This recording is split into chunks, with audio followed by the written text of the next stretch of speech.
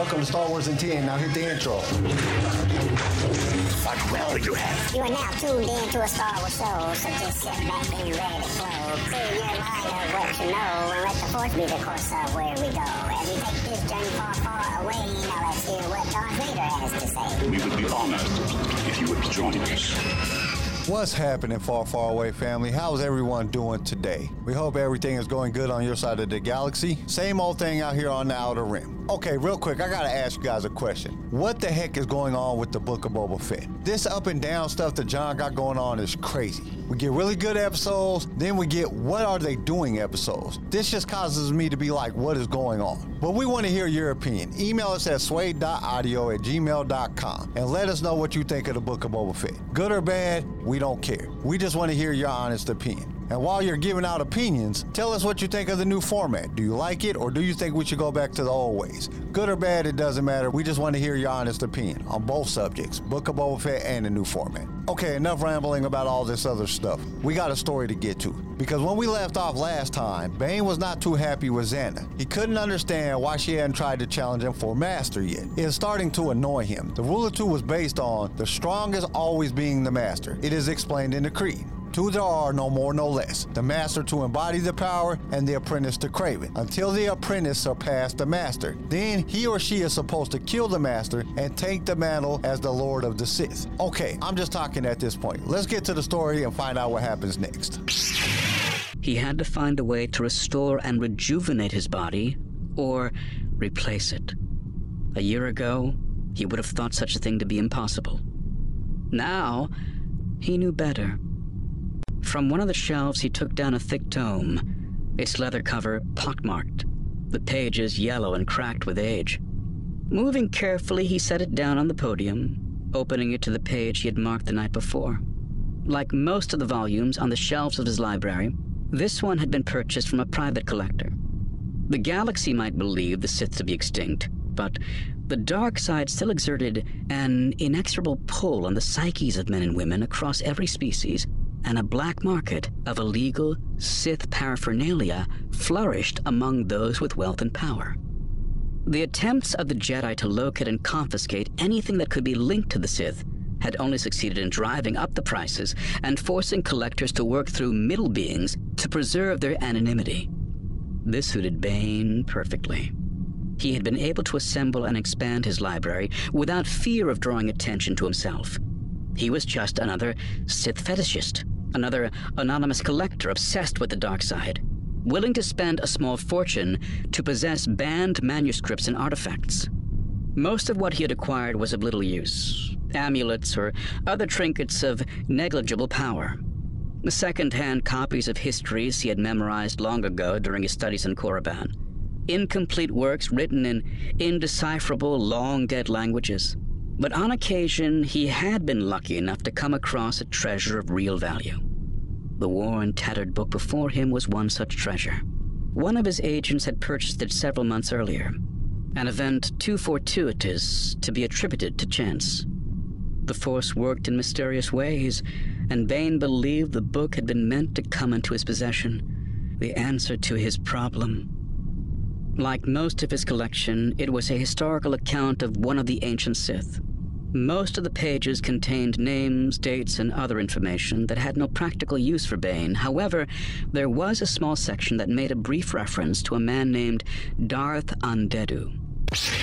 We love bringing you more Star Wars, and it is because of our partners that we can do this week after week. So we invite you to be one of those partners. For as little as $1 a month, you can help us keep this going. Your support will give us the ability to create future episodes, as well as provide you with the best sounding show on your playlist. And to express our appreciation, we will give you a shout out on our mid-series show that we do in the middle of every book. You will also be automatically entered in all future giveaways. All you have to do is go to the show notes and click that listener support link. Now let's get back to the show.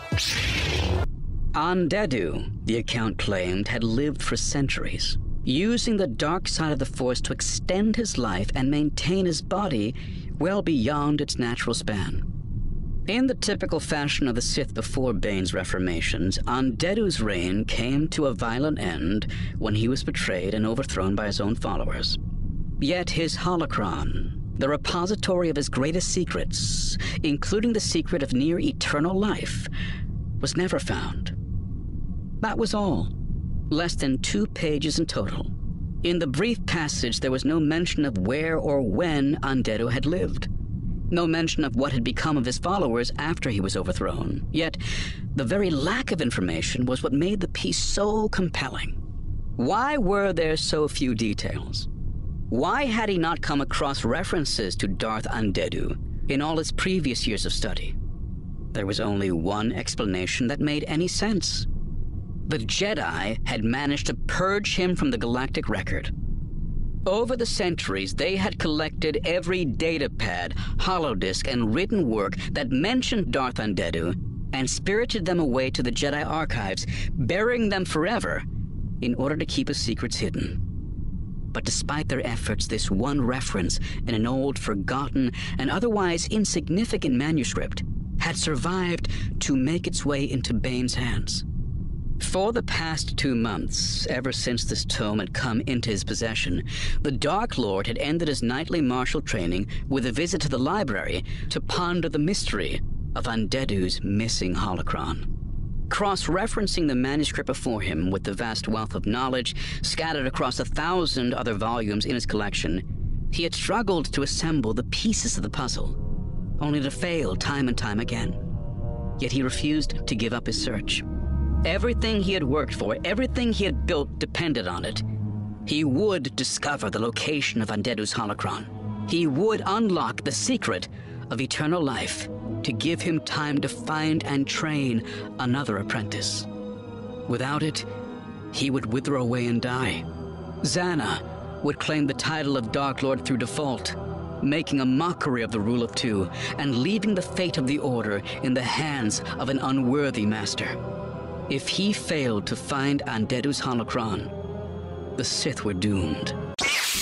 Okay, it sounds like Bane is just getting a little paranoid. He thinks Zannah is just trying to wait for him to die, so she doesn't have to fight him to take over as master, which is a very good strategy if you ask me. There's no way that you can get hurt that way, but this is causing him to be obsessed with living longer. So in this collection of Sith artifacts and writings, he runs across this guy named Andeddu. 2 pages of information about this dude. There has been no other mention of this guy before, and Bane thinks there is some type of Jedi conspiracy to rid all the information of this dude from the galaxy, which this is something that he said earlier, that the Jedi were getting rid of all the Sith artifacts. So why does he think this would be any different? Well, because of the Jedi, there was now a black market for Sith stuff. But for some reason, this is driving him crazy. He thinks that Andeddu has the answer to his problem, so he must find Darth Andeddu's holocron. He doesn't know why this holocron is so important, he just knows he must find it, which I think he is trying to find a way to live forever, because no apprentice will ever be able to beat him if he can live forever. He is falling into the trap of never losing his power, something that has plagued all the Sith before him. Even Sidious tried to live forever, but at this point this is all speculation in my opinion. We won't know what happens until the next part, and I think that's where today's episode comes to an end. Oh, real quick before we end this episode, let me remind everyone to check out Lightsaber Radio. We go live on YouTube every Saturday morning and Wednesday evenings, and the audio comes out on all the podcast platforms every Sunday and Thursday.